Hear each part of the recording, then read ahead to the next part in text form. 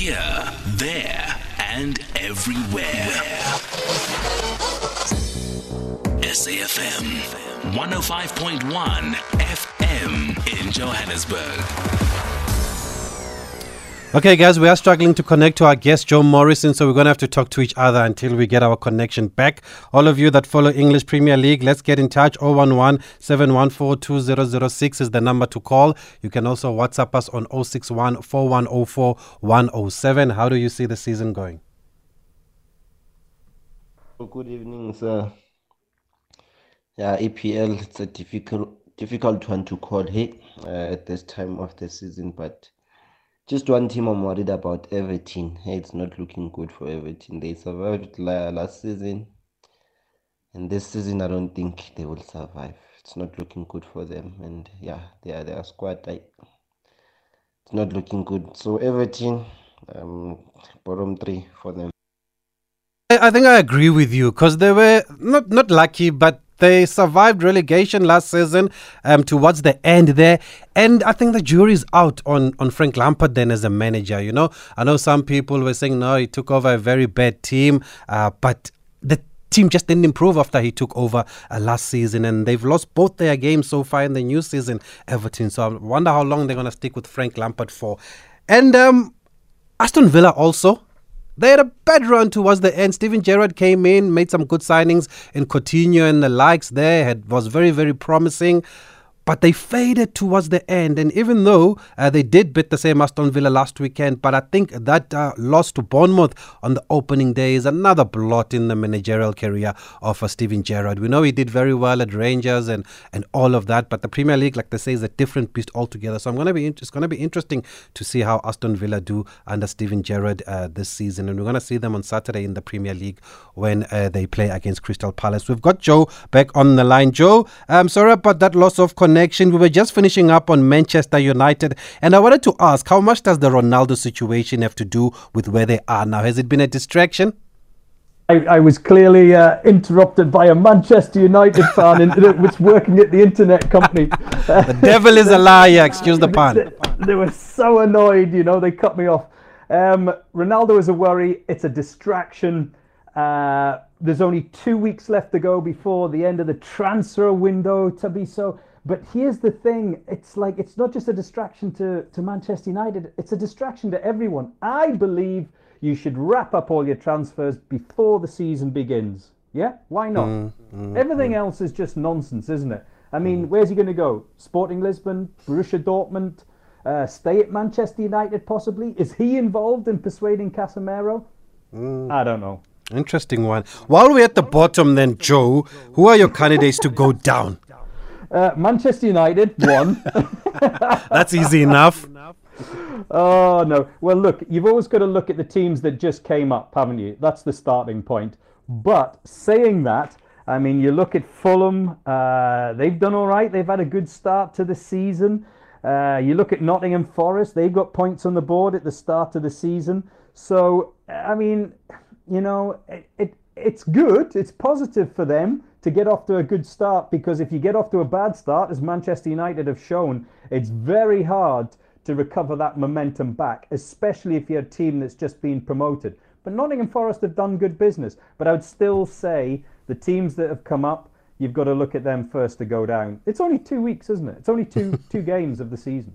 Yeah, but Bournemouth were brought back to earth by Man City last weekend when they lost 4-0. Let's go back to the top then, talking about Man City. They are most people's favourites. We've heard from our listeners here tonight. Do you see them defending their title? Yes, absolutely. They've got Haaland.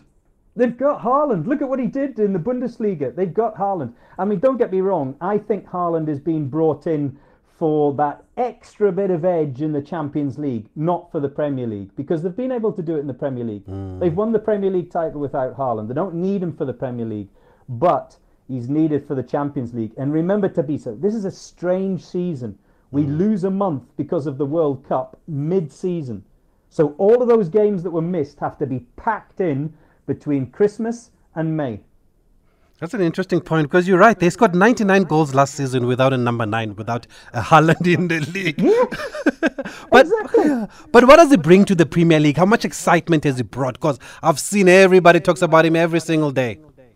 He's a traditional number 9 as I grew up with, yes? He's a bully. He's an absolute bully. He's big, he's strong, he bumps defenders, and they can't bump him. We had a classic example last weekend, Tabiso, of Darwin Núñez being bullied by Premier League defence. Now, that would never happen to Haaland, would it? Ever. Yeah. Can you imagine? No. Can you imagine that happen? Never. But isn't it good to see the number 9s are back in fashion again, eh? Because over the past few seasons, teams have been playing with a false 9. Oh, come on. I mean, we've gone down this road, haven't we, of tippy-tappy football, sort of, everyone giving out flowers as they walk onto the field. It's like, no, where's the bump and grind? Where's the bump and grind of football as it was 1 decade, 2 decades ago, 3 decades ago, or the 80s even? Yeah. I like it. I like a bit of rough and tumble. And what's happened to Liverpool? What's led to this slow start, Joe? They've already dropped 4 points this season, and that's huge considering they were just 2 points off City for the title last season. Hey, but look at who they're playing next, Manchester United. On Monday, two struggling teams going head-to-head next Monday night for Monday Night Football. Yeah. Would you have predicted that before the start of the season? Not at all. No, I wouldn't have predicted that. And Núñez being banned as well. That's a problem. And remember, like I said before, it's about squads this season, Tabiso. It's about your squad. Because of all of those games, they're going to stack up after Christmas. It's going to be about who has the strongest, not just first 11, but second 11 as well. That's where it's important. But why are they off the block so slowly, though? Have they changed the way they play since they've got Darwin Núñez as a number 9, maybe? Or how big a loss is Sadio Mane? Well, Sadio Mane, of course, he was a huge loss. A bigger loss than I think people expected. Why? Because all the focus is on Mo Salah all the time. But if you watch the games, and every Liverpool fan who's listening to this will agree, if you watch and study those games, Sadio Mane? Madio Sane? What have I been drinking tonight? He's a big loss. He's a huge loss to them. So, but I still think the problem is in midfield.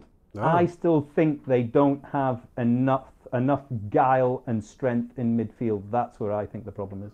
Okay, interesting. And Spurs, many people's dark horses, they seem to have bought well, bringing in the likes of Richarlison, Perisic also. They're in the Champions League this season. How do you see them faring in the league? The key player is going to be Harry Kane. Why? He's not a new signing, but he's going to feel like a new signing in the opening weeks and months of this campaign. And the reason is he was distracted last summer. We did not see the best of Harry Kane in the early weeks and months of the season last summer because of all of that transfer nonsense that went on. And unless someone's about to tell me that he's transferred today or he's leaving, the window is still open, so anything can happen, Tabiso. But it's squeaky bum time, isn't it, in the transfer window the next couple of weeks? But here's the problem. Harry Kane, he's got over that. He's more settled than he was this time last year. And it is almost like a new signing. You understand what I'm trying to say? No, I do. Definitely. But can they challenge the Cities and the Liverpools? Yes. Without question of a doubt. Yes. Why not? Joe Morrison? No, I'll tell you why. If you were asking me this last season, not just because of the Harry Kane situation, but if you were asking me this in a normal season, I'd say, no, they're too far away. But like I said, it is going to be a strange year this year because of the World Cup mid-season. Strange year. And then that's why. Yeah. Oh, sorry. I wanted to say, Chelsea, though, are not talked about much by the pundits. Why is that? Because they were Champions League winners just 3 years ago.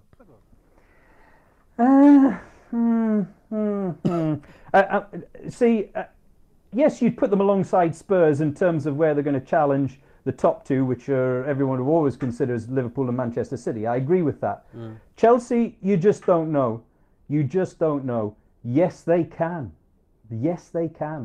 But will they? That's a different question. And I'm not sure yet. And here we are talking, Tabiso, before the end of the transfer window. One signing can change everything. Yeah. They are in for Casemiro. What happens if they get Casemiro? What happens if they get Frankie de Jong and Aubameyang? What if they get Frankie de Jong? What if they get Aubameyang? All of a sudden, you and I are having a different conversation in 2 weeks, Tabiso. So interesting. you can't say yes, you can't say no. Yeah. But Arsenal seems to have done good business in the transfer window. I don't know if they've done yet, but they have reinforced it. They've made a promising start. Is top four a must now, considering how they were pipped by Spurs last season to Champions League football? Come on, Tubby. So they're the Man City B team, aren't they? Well, that's good. That's good, isn't it? But no. Don't talk to me about a promising start. They had 2 wins against Crystal Palace and Leicester, man. Come on. My 7-a-side team on a Monday night could beat Crystal Palace and Leicester. And remember to say they've got Bournemouth next, Fulham next, Yeah. Aston Villa next, all before the end of the month. Yeah. That's the easiest good run. start you could have. So don't talk to me about good form at the beginning of the season. Come on. But will it be a disappointment or a bad season if they don't make top four? Yes. Okay. For every Arsenal fan, of course, because they've suffered so much in recent years, haven't they? And now they've got that little bit of glimmer of hope, and everyone is watching the, I can't remember, to be, so is it Netflix or Amazon documentary? Yes, it is Amazon, actually, Amazon, All or yeah. Nothing. Yes, I've All been or watching Nothing. that. So there's a bit of hope there. There's a light at the end of the long tunnel that has existed since Wenger left. Yeah, let's hope that light stays on. And then I'm leaving the best for Newcastle, because I believe you worked for Newcastle under Sir Bobby Robson. Newcastle have got this backing. They've got Eddie Howe, who did very well last season with them. What now are the expectations at Newcastle this season? Well, for the first time to be so in over a decade, I'm going into the season without any fear of relegation. That's the difference. That's a Seriously, start, that's yeah. the difference. That's the difference that every Newcastle United fan goes into this season with. There is no fear of relegation in every season. We've had that hanging over our heads like a dark cloud that I saw over Signal Hill when I left yesterday. That's the way it is. But now we have hope. The transfer window hasn't closed yet, and the reason we have hope is there's still time to get in goal scorers. We need goal scorers. Defensively, much better than last season. Are you targeting Offensively, Europe? to be so? Are you targeting Problem. Europe this season? I think 7 or 8. 7 is Okay, good. that's 8, Conference so League. I wouldn't quite say Europa League yet. I would leave that for next season, I would say. Maybe Conference League. Oh, be quiet. But Joe, the Mickey Mouse League. having worked at Newcastle, though, how good was Alan Shearer? Because some of us grew up watching him score loads and loads of goals. He was And what made him so good, actually? He was selfish.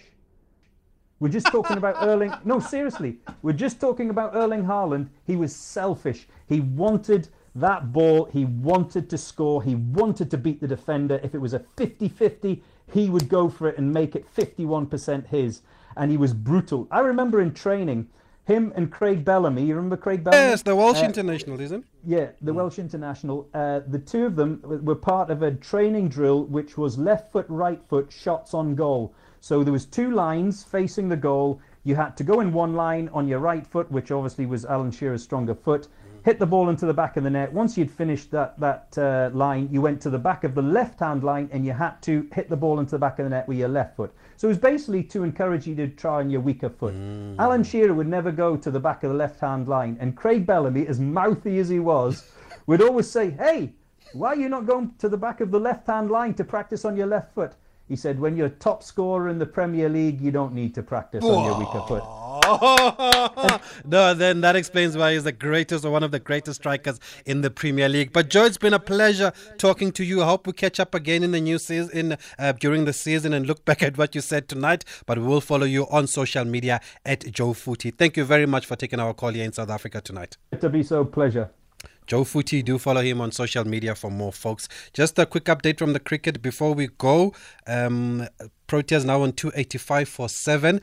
That's a lead of 120. Keshav Maharaj just out for 41 right now. And also some sad news coming out of the boxing world today was the passing of former SA and world champion Mikiza Miegeni. Showtime condolences to his family there, losing his battle with cancer. It was announced today by Damla Dengimfene there. So our condolences to Miegeni's family, Unati, and everybody else. I know it's must be a tough time for the family right now. Okay, that's where we're going to leave it. We're going to hand over to Koketso right now.